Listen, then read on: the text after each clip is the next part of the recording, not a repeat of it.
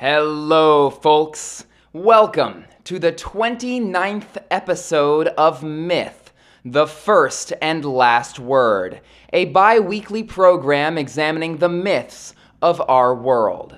I'm Echo Kane, an artist, musician, storyteller, ecologist, and educator interested in the socio-cultural, historical interactions found within spirituality, myth, and religion. Twice a week, we attempt to better make sense of our rapidly changing and confusing modern world with the help of both ancient and contemporaneous myths from a wide variety of cultures. Today, we'll be looking at a myth called Gassire's Lute from the Soninke people of West Africa.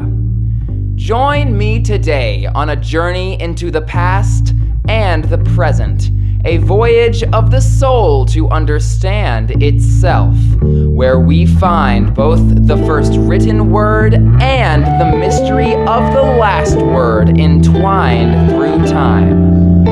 Welcome to the world of myth.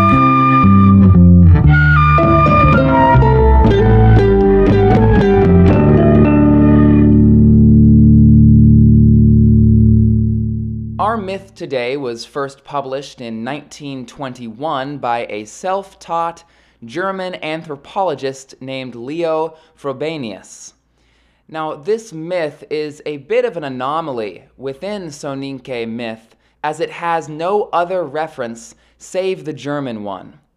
No analogues from surrounding cultures have ever been recorded, which is exceedingly rare, no matter what region of the world a myth comes from. You almost always find similar myths and stories being told close by. So it's very strange that this is our only account of this myth. However, Frobenius's work has been solidified by modern oral accounts of stories by the Soninke, although not this specific one. This does suggest that either only this story was forged by Leo Frobenius, or it was just rarely told by the Soninke people. Gassire's Lute is a part of a larger epic that has been essentially lost to time called Deusi, and was composed as a group of songs. So this myth would have been sung out loud in the language of the Soninke. Now you might be wondering to yourself, who are the Soninke? Well, to tell this myth, we must understand a little bit of their history. Today, the Soninke are a large ethnic group composed of approximately 2 million West African people spread between the countries of Mali, Mauritania, Senegal, Ghana, and the Gambia. In the region, 20 or so different names have been created for the Soninke by both the Soninke themselves and surrounding peoples who are not part of that group. Normally, I'd read all of these names to you, but they are so numerous that it would be a futile exercise. In the Soninke's earliest history, we have no record that the Soninke actually existed as a distinct ethnic group. However, in the lands that the Soninke now live, we do know that settlement occurred as early as 2500 BCE. Some old stone houses have been found that show that there was agriculture and sedentary life in the region between 2500 BCE and 600 BCE. The Soninke are a small part of the Greater Mande people, who encompass a number of different cultural groups in the region. Some historians say that the Soninke come from an aristocratic tribe called the Fasa, who moved inland from the coast in approximately 200 BCE. This is somewhat speculative, so take it with a grain of salt. The Soninke often claim origin from the Middle East or Egypt, likely due to Islamic conversion long after their formation, and archaeological evidence of settlement in the region. This is associated with a man named Dinga, involved in a hero's cycle in a different myth from what I will tell today. The Muslims clearly conquered the Soninke and wrote record of their history. Thus, Most early information derives from Islamic sources. Our earliest reference comes to us from Muhammad ibn Ibrahim al-Fazari, an Arab geographer from the 700s BCE. From these Islamic accounts, the Soninke have typically been credited with founding the Ghana Empire, also known as Ouagadougou or Akar, in 300 CE. From here on out, I will be referring to this empire simply as Ouagadougou, as that is the most accepted name both in the Islamic histories as well as the modern day. Now, there is some contention about this origin of this empire due to continued Islamic scholarship on the subject. Most agree that Ouagadougou expanded until an event called the Hijra, also known as the procession of the Prophet Muhammad from Mecca to Medina. Some scholars believed that the Berbers of the Central Saharan region founded Ouagadougou instead of the Soninke.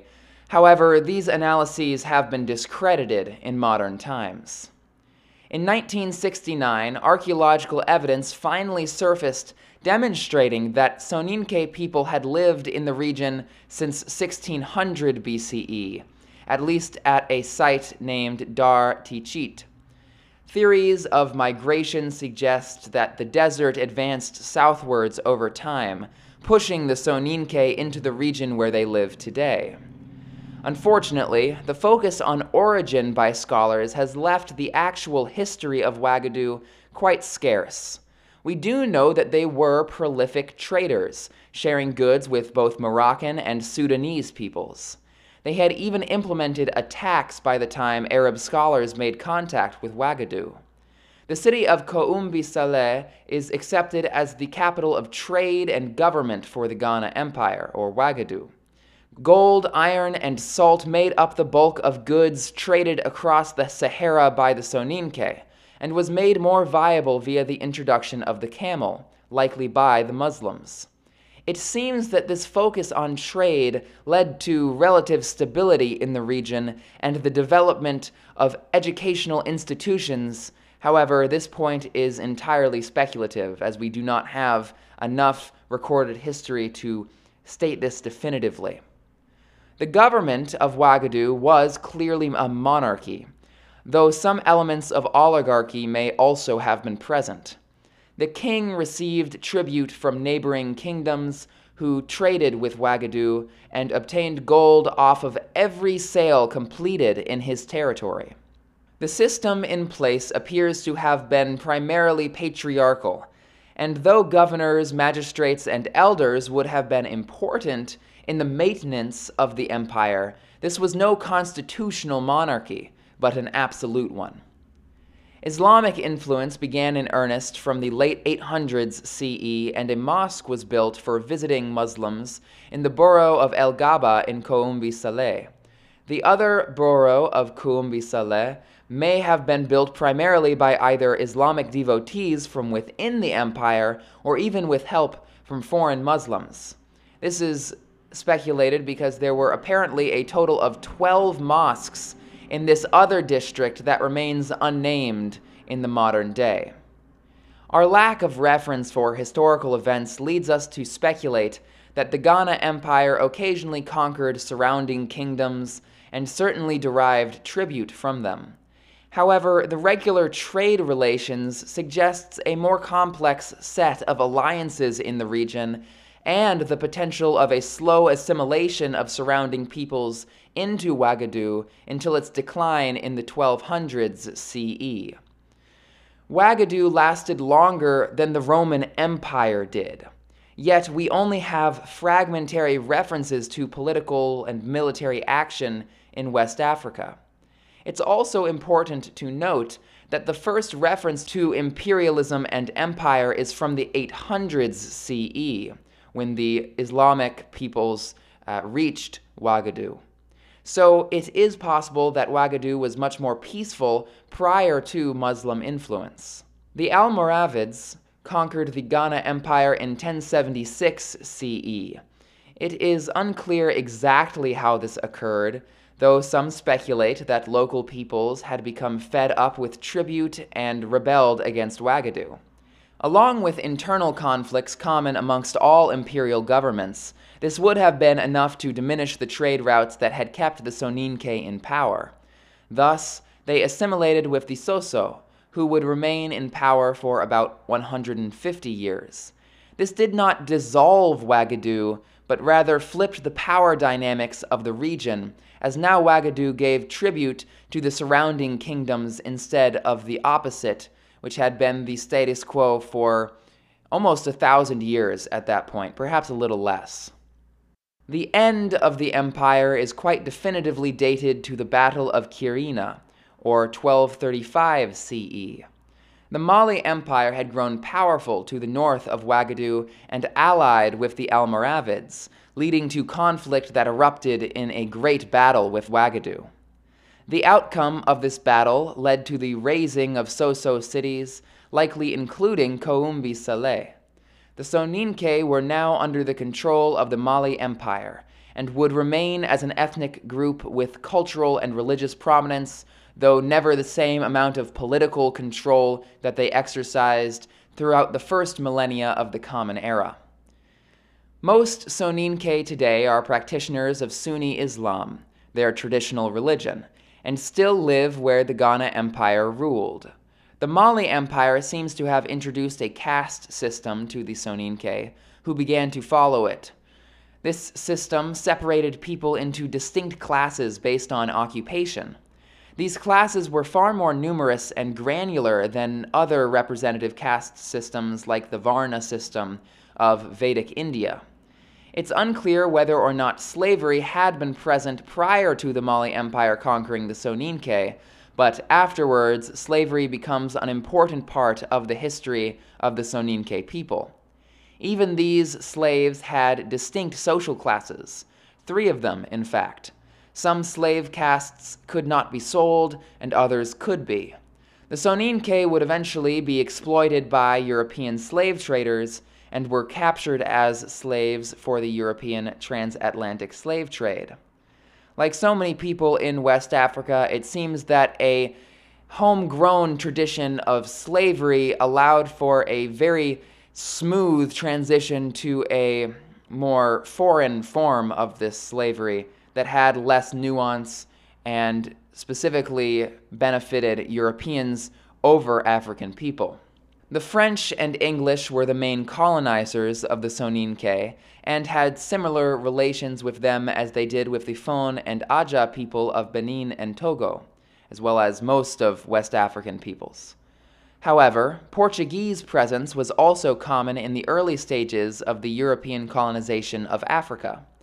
It's quite difficult to directly track the history of the Soninke at this time due to their relatively large expanse of inhabited territory. Their history with Europeans is spread across the coast of West Africa, and thus can be assumed to be similar to other tribes that had more distinct relations with the Europeans. They likely dealt with bounty hunters from within their own communities and external slave traders. Europeans built a number of forts on the coast that would have become important places of trade, not only for slaves, but for goods and services from Europe. From the 1800s on, the colonization became much more severe with the introduction of plantations and occupation of inland regions by European forces. Some countries experienced rebellions against this force, while others submitted to Europe's military might. Colonies were established, if they had not been already, and the local people likely experienced a great deal of oppression and subjugation from Europeans, mostly the English and French. In the 1900s, many African countries won their independence from Europeans, some through force and others through diplomacy, depending on the timing.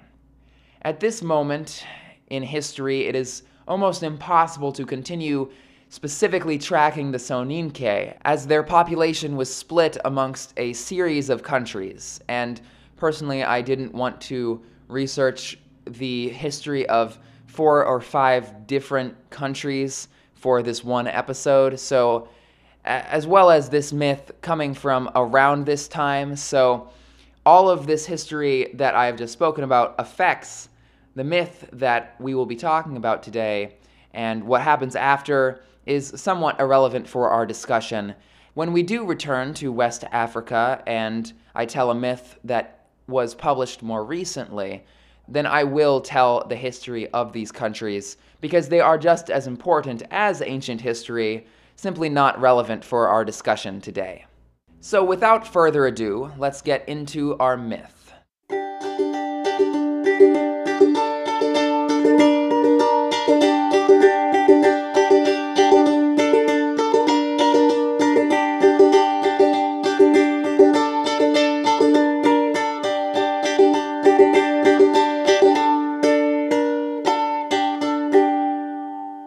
Gassire's Lute. 4 times beautiful Ouagadougou has existed, and 4 times Ouagadougou has disappeared from sight. The first time because her children were vain, the second because they were deceptive, the third because they were greedy, and the fourth because they were quarrelsome. 4 times Ouagadougou has changed her name, first to Diera, next to Agada, then to Ghana, and finally to Sila.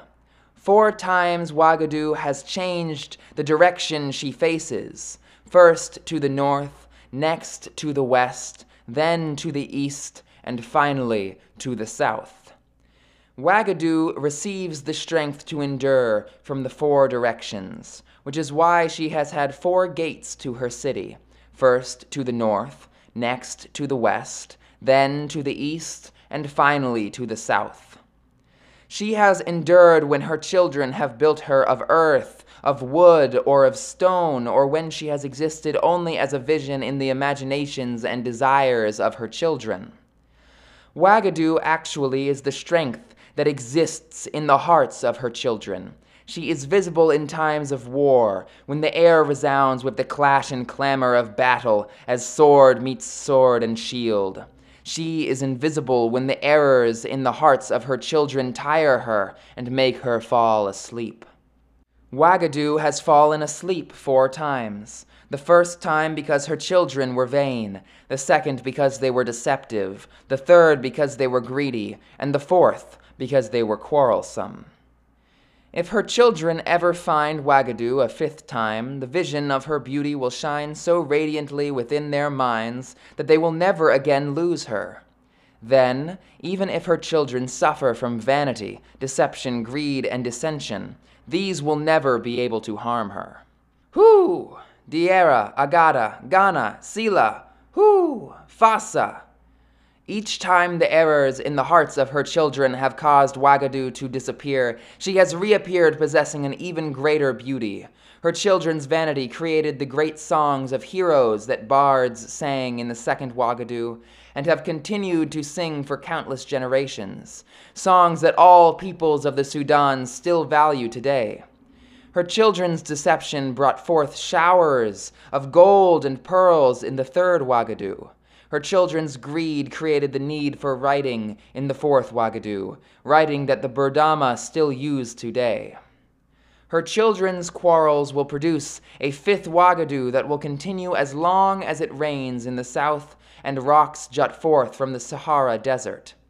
Then every man will carry a vision of Ouagadougou within his heart, and every woman will carry a vision of Ouagadougou within her womb.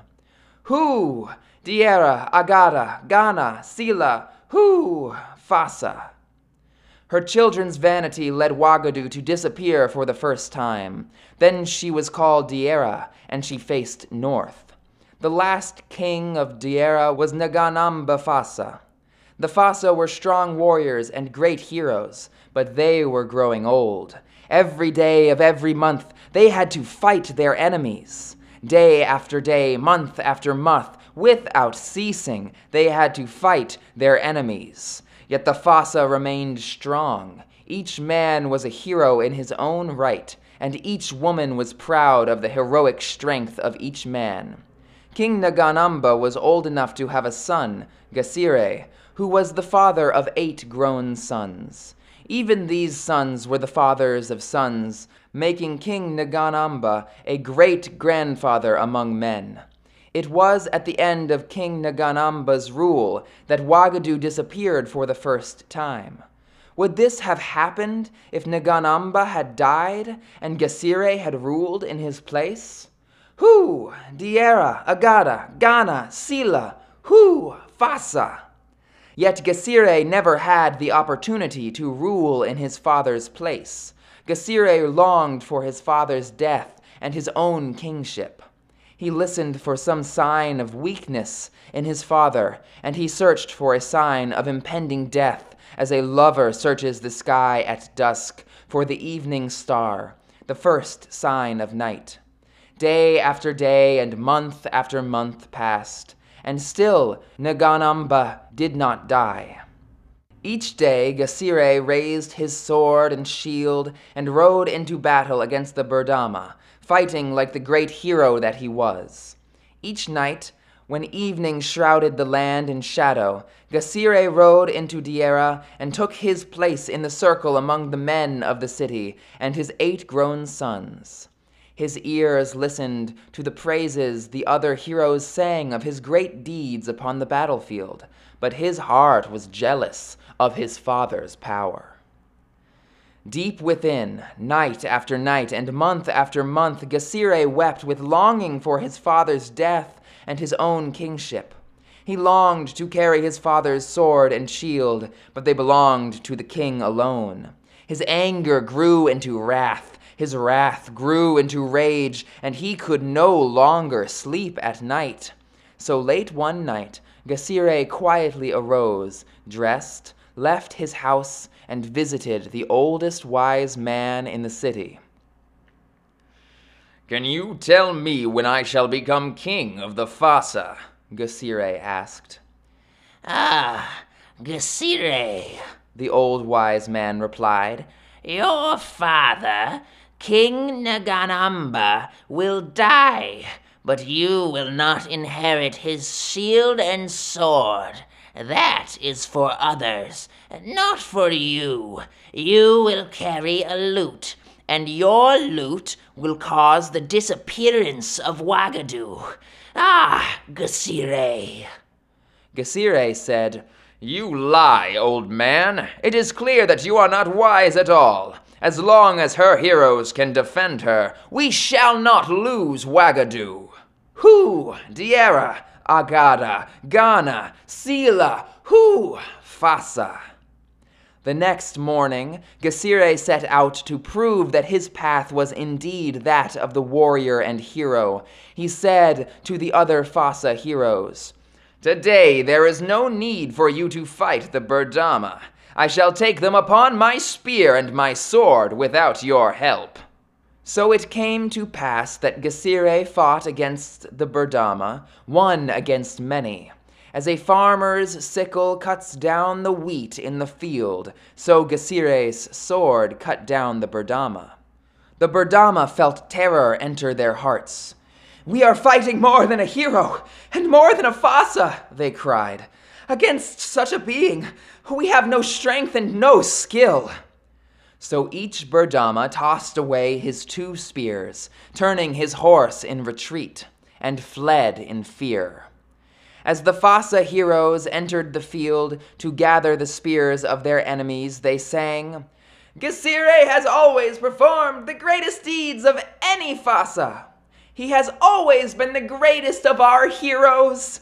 Yet by winning so many swords as one against many, Gassire has outdone himself today. Wagadu smiles with pride." That night, when evening shrouded the land in shadow and the men gathered into their circle, Gassire wandered into the fields. He heard a partridge that was resting beneath a bush sing, "Hear the song of my deeds." And the partridge sang of its battle against a snake. "In time, all who live will die, will be buried, and will decay," the partridge sang. "Like all creatures, I too will die, will be buried, and will decay. But the song of my battles will live. Bards will sing my battle song again and again, long after heroes and kings have died and decayed. Wagadu will disappear, but my battle song will live on and on. Who, that my deeds will become such a song? Who, that I will sing such battle songs? Who, Diera, Agata, Ghana, Sila, who, Fasa? Gassire returned to the old wise man. I heard a partridge in the field brag that the songs of its deeds will live long after Wagadu has disappeared.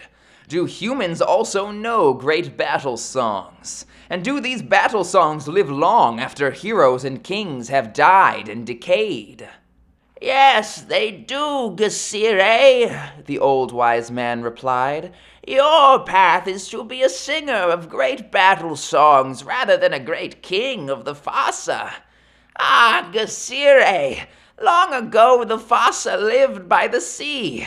They were great heroes then, too. They fought against men who played the lute and sang great battle songs. And those men were heroes also. Often they caused terror to enter the hearts of the Fasa. You too will play battle songs on the lute, but Wagadu will disappear because of it. Then let Wagadu disappear, Gassire exclaimed. Who, Diera, Agata, Ghana, Sila, who, Fasa? The next morning, Gassire visited the Fasa smith and said, Master Smith, I want you to make a lute for me. The smith replied, Make a lute I will, but it will not sing. Gassire responded, Master Smith, just make the lute. I will make it sing. When the smith had finished the lute, Gassire immediately tried to play it, but he found that it would not sing. Master Smith, what good is this lute to me? I cannot make it sing, Gassire complained. Tell me what I should do. The smith answered, Gassire, until it develops a heart, a lute is only a piece of wood. If you wish to make it sing, you must help it develop a heart. When you next go into battle, carry your lute upon your back. Let it feel the thrust of your sword. Let it absorb the blood of your wounds. Right now, your lute is still part of the tree from which it was made. It must become a part of you, your sons, and your people. It must share your pain as well as your fame. It must absorb the lifeblood of your sons. Then the feelings of your heart will enter the lute and develop its heart. Your sons will die and decay, but they will continue to live in your lute. However, I must warn you, you will play battle songs on the lute, but Wagadu will disappear because of it. Then let Wagadu disappear, Gassire exclaimed. Who, Diera, Agata, Ghana, Sila, who, Fasa? The next morning, Gassire called his 8 sons together and said, Today, when we fight the Burdama, our sword thrusts will live forever in my lute. May we fight with such courage, strength, and skill that our deeds will create a battle song that surpasses the battle songs of all other heroes. You, my eldest son, will lead the charge with me today. So it came to pass that Gassire hung his lute upon his shoulder and rode into battle with his eldest son at his side. They fought against the Burdama as more than heroes and more than Fasa. Together they fought against 8 Burdama. As a farmer's sickle cuts down the wheat in the field, so Gassire's sword and the sword of his eldest son cut down 4 of the Burdama heroes. Then a Burdama thrust his sword into the heart of Gassire's eldest son. He fell from his horse, his lifeblood pouring from him. Gassire sadly dismounted, lifted the corpse of his son upon his own back, and returned to the other heroes and the city of Diera. As he rode, the blood of his eldest son poured over the lute and was absorbed into the wood. Who, Diera, Agada, Gana, Sila, Hu, Fasa. Gassire's eldest son was buried, and the city was solemn with mourning. That night, Gassire tried to play his lute, but no matter how hard he tried, it would not sing. He called his 7 sons together and said, "Tomorrow we again ride into battle against the Berdama." Each of the next 6 days passed as the first day had passed. Each day in the order of their birth, a different one of Gassire's sons joined his father in leading the charge against the Berdama.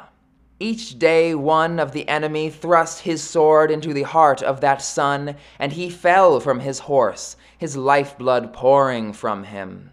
Each day Gassire sadly dismounted, lifted the corpse of his son upon his back, and returned to the other heroes and the city of Diera. Each day as he rode, the blood of his son poured over the lute and was absorbed into the wood.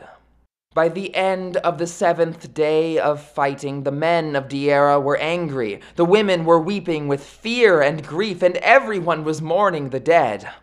That night, when evening shrouded the land in shadow and the heroes had gathered into the circle, they said, "Gassire, enough is enough. You are fighting out of anger and without good reason. Gather your servants and your cattle. Take those who would join you and leave our city. Let the rest of us live here in peace. We too want fame, but we choose life over fame when the cost of fame is death."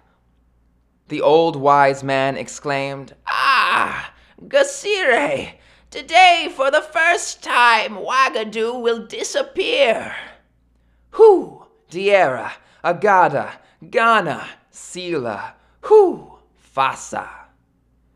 So Gassire gathered his wives, his youngest son, his friends, and his servants, and rode off into the Sahara Desert. Only a few of the Fasa heroes accompanied Gassire on his journey. Gassire and his companions rode far into the lonely wilderness. They rode day and night, sleeping only when they could ride no further. One night, Gassire sat awake and alone by the fire. The world around him was lonely and silent, for everyone else was asleep. His youngest son, the heroes, the women, and the servants. Gassire had just dozed off himself when a sudden sound awakened him. Next to him, as though he were singing himself, Gassire heard a voice singing. It was his lute, and it was singing his great battle song. When the lute finished singing his great battle song for the first time, back in Diera, King Naganamba died, and Wagadu disappeared for the first time. When the lute finished singing his great battle song for the second time, Gassire's anger disappeared, and he wept. He wept with grief and with joy, grief over the death of his 7 sons and the disappearance of Wagadu, and joy over the great battle song that would bring everlasting fame to him and his sons. Hu, Diera, Agada, Gana, Sila, Hu, Fasa. 4 times beautiful Wagadu has existed, and 4 times Wagadu has disappeared from sight. The first time because her children were vain, the second because they were deceptive, the third because they were greedy, and the fourth because they were quarrelsome. Her children's quarrels will produce a 5th Wagadu that will continue as long as it rains in the south and rocks jut forth from the Sahara Desert. Then every man will carry a vision of Wagadu within his heart, and every woman will carry a vision of Wagadu within her womb. Hu, Diera, Agada, Gana, Sila, Hu, Fasa. A song, music. Music defines this myth. It is a myth about music. As a musician myself, I feel very connected to this concept of immortality through music. My own work is immortal in a way. It exists without me, without my presence. No, I did not bleed people upon my guitar or balalaika or saxophone to make such music, but that feeling still remains. And it's interesting that that feeling was present even in very elite circles of the Ouagadou people. Because remember, writing was almost never done by commoners. It was done by people at the very top of whatever sort of hierarchy was in place in whatever culture had writing at the time. Writing was just very rare. And it's unfortunate that we're missing the rest of this longer epic, Dayusi, because this is quite clearly only the first part. It's clear that the other 3 times would have been recounted by this epic. However, we simply lack any reference to these sections today. Now, let's go all the way back, if you remember, that this myth is not necessarily from the Soninke. There is some contention about whether it is or is not, because the only reference comes to us from a German. So before we start breaking apart what the myth actually is about, I think it's important to recognize that some of these themes, especially about war and immortality, are very related to European epics. Now, that's not to say that the writings of Europe or the Middle East couldn't have affected the Ouagadou people, especially because of the Islamic influence. There's multiple potential understandings of how these themes reached the Ouagadou, or if the Ouagadou formulated these themes themselves. The theme of war as glory is something that I really remember seeing primarily in Beowulf, not in Gilgamesh. This idea of glory in war was definitely present in the Muslim world as well, so perhaps it comes from there.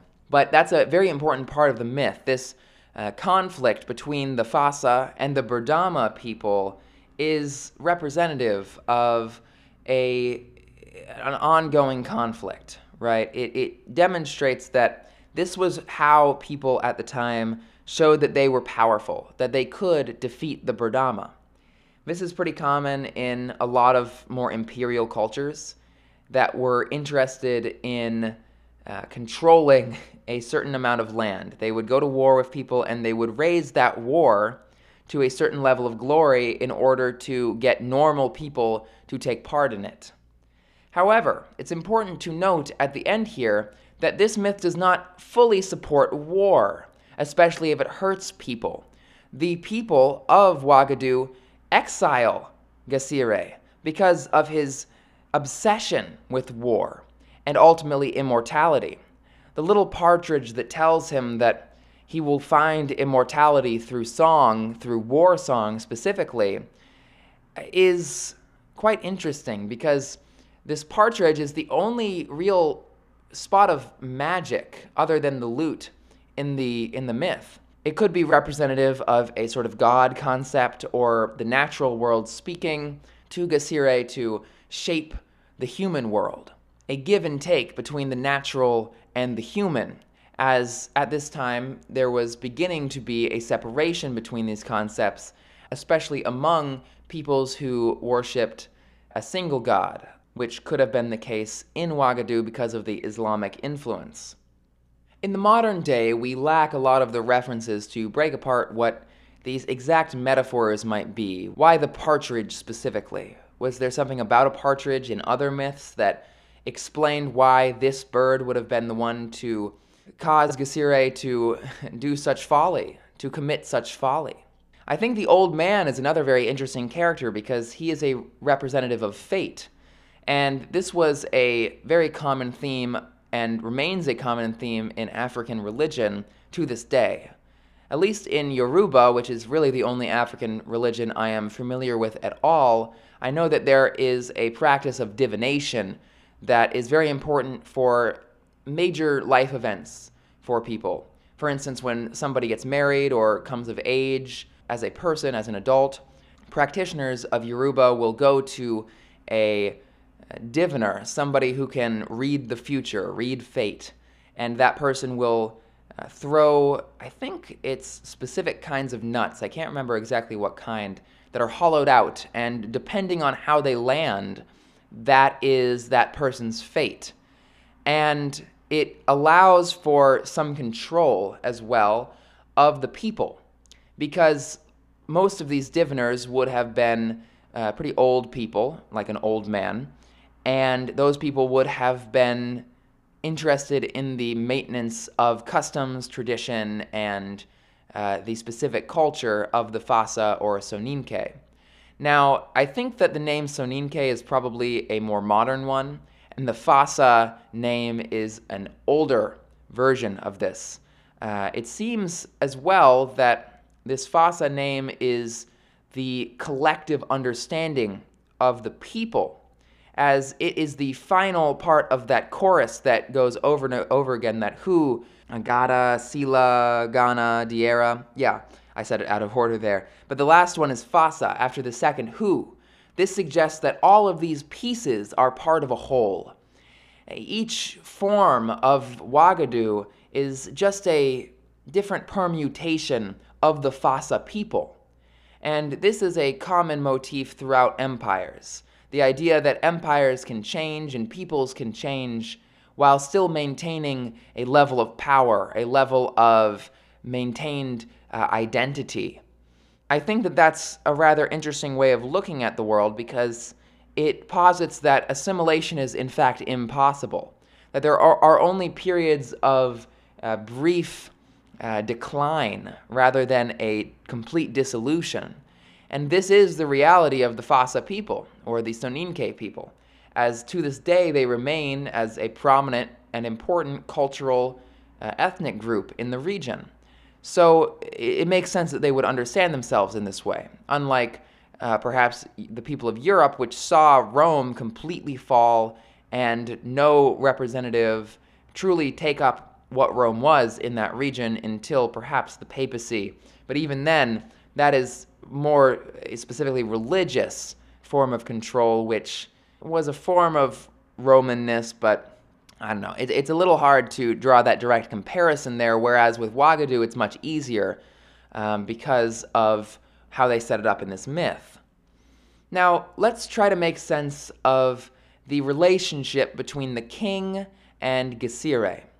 Gassire vies for the king's position, and ultimately that is his goal at the beginning. His exploits in war are not to gain immortality or the war song that he looks for in the second half of the myth, but rather to demonstrate that he is powerful.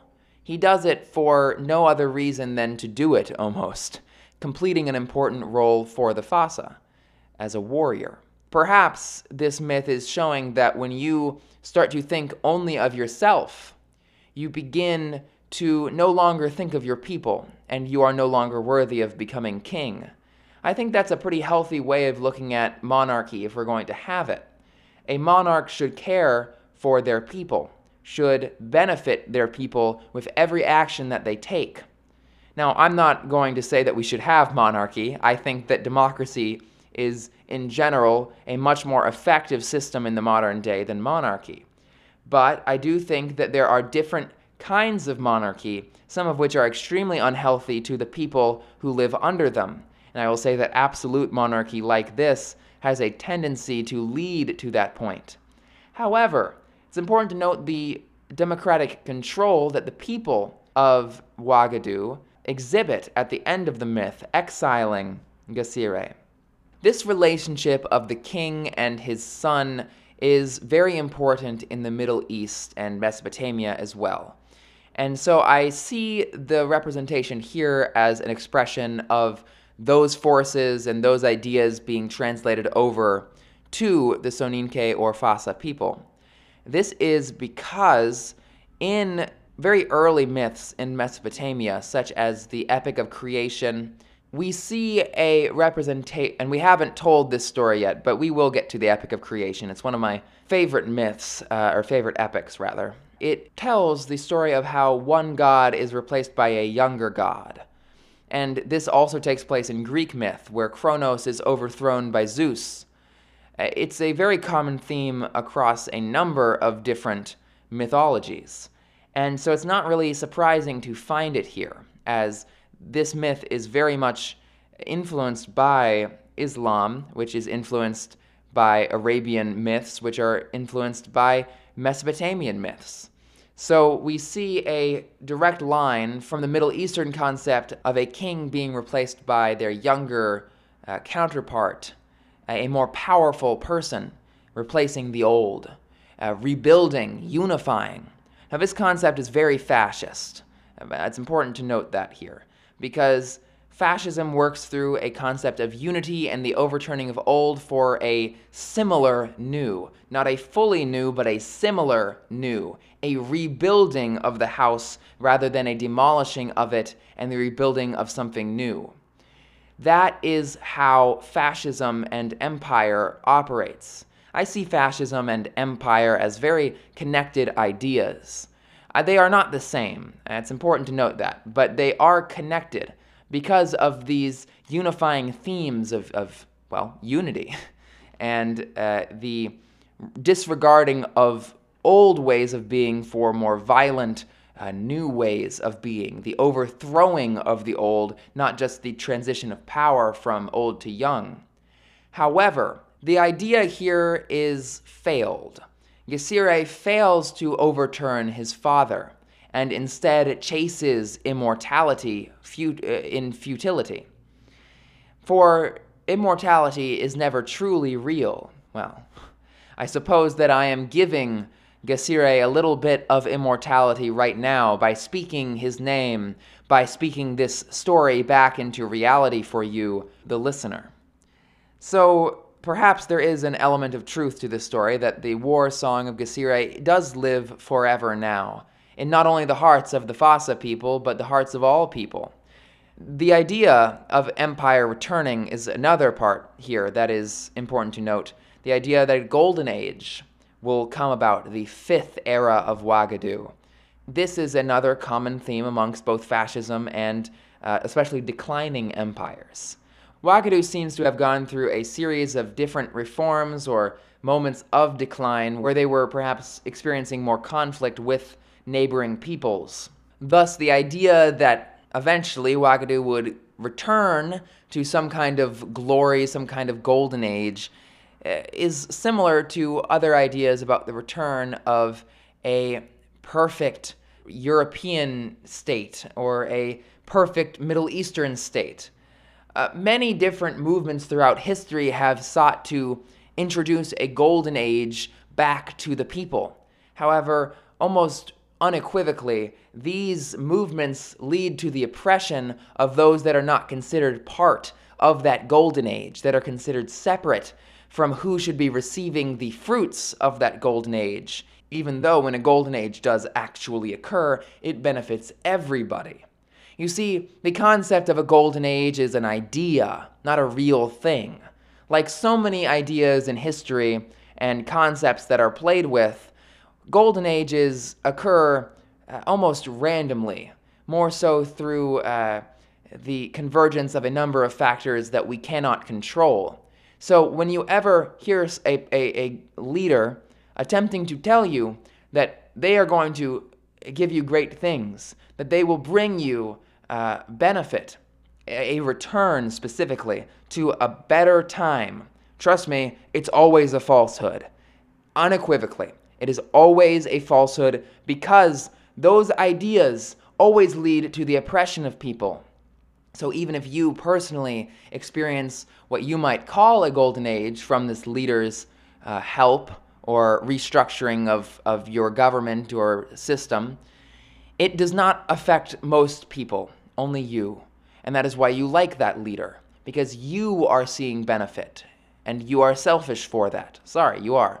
Truth be told, this is what we are seeing in America today. The movement of Trumpian expectations of return to a sort of 1950s nuclear family oppressive state.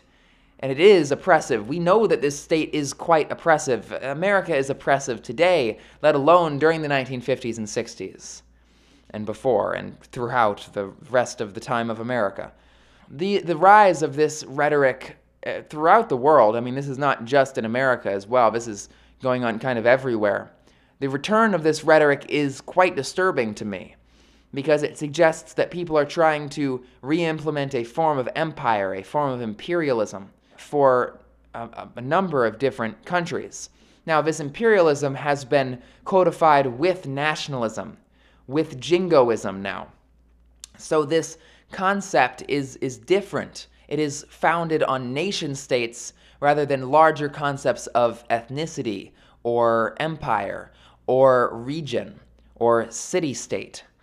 The concept of empire has changed, and thus we cannot use the same definitions that we used to for it.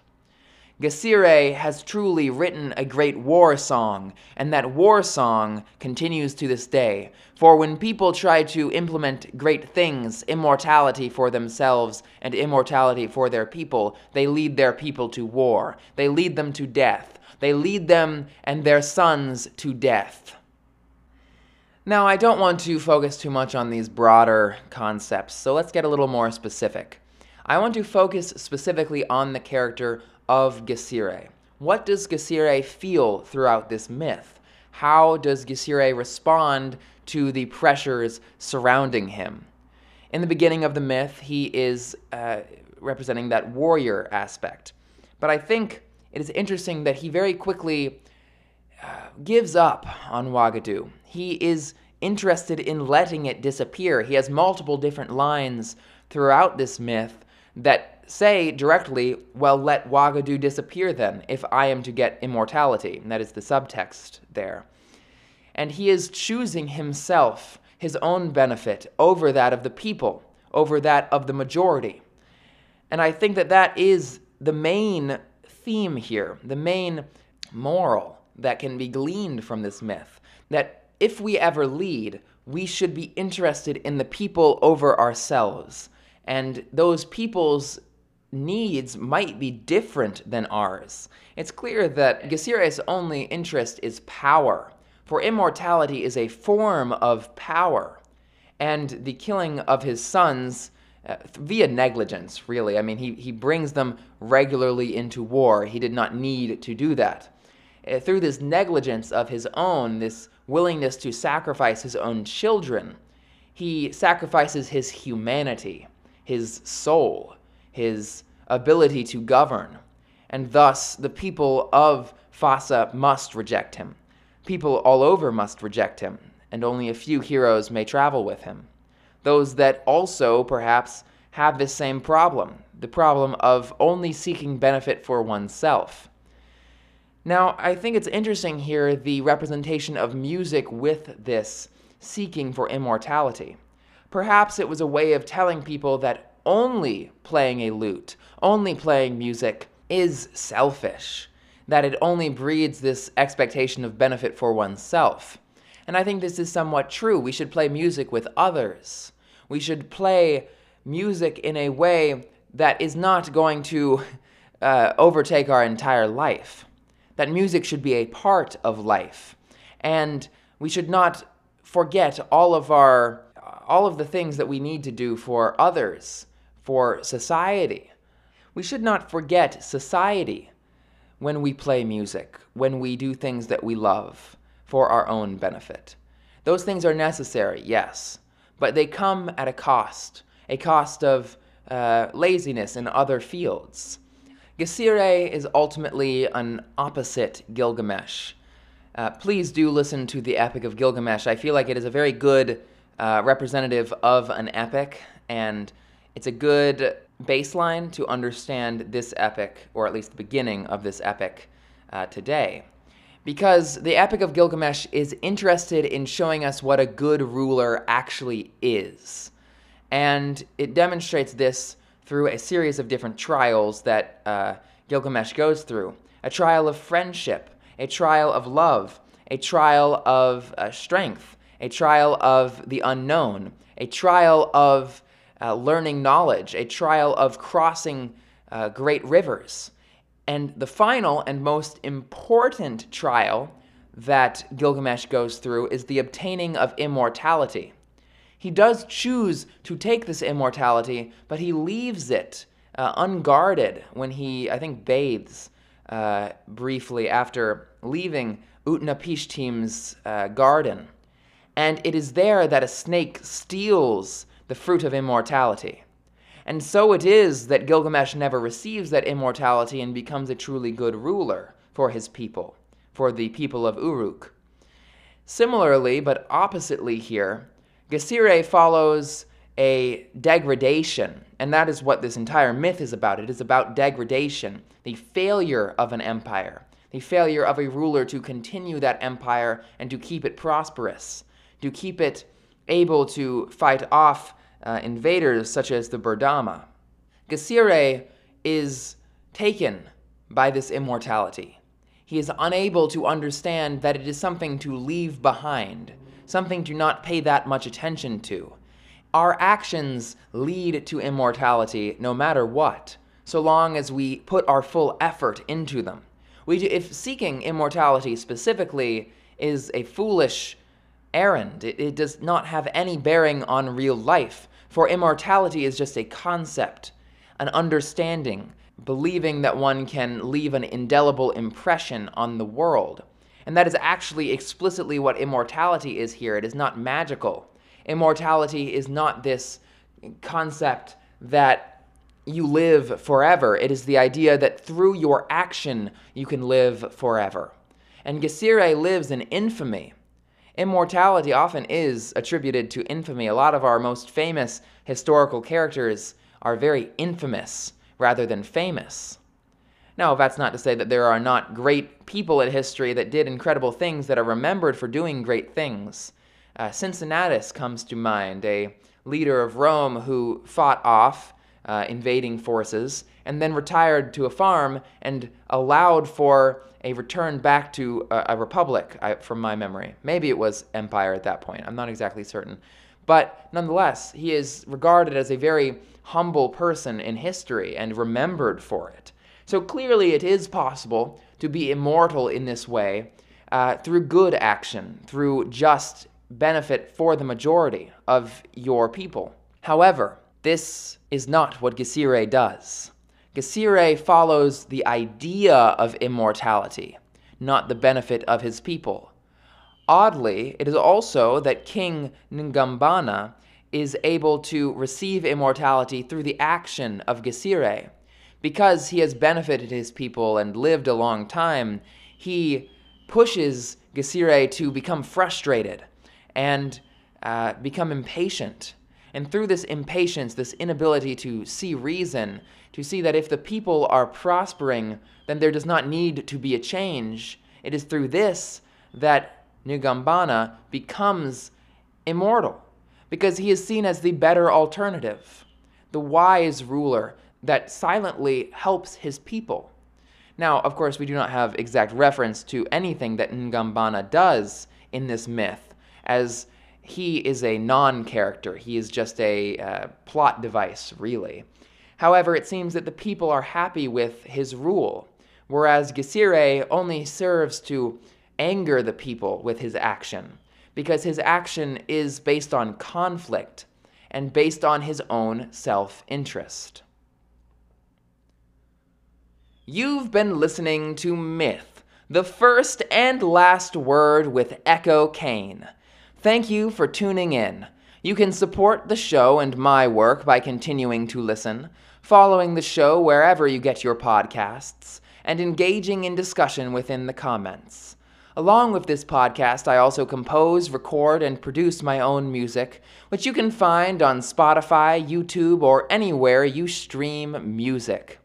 If you are interested in my written or visual work, you can find my full artist profile on www.echocain.com. That's www.echocain.com.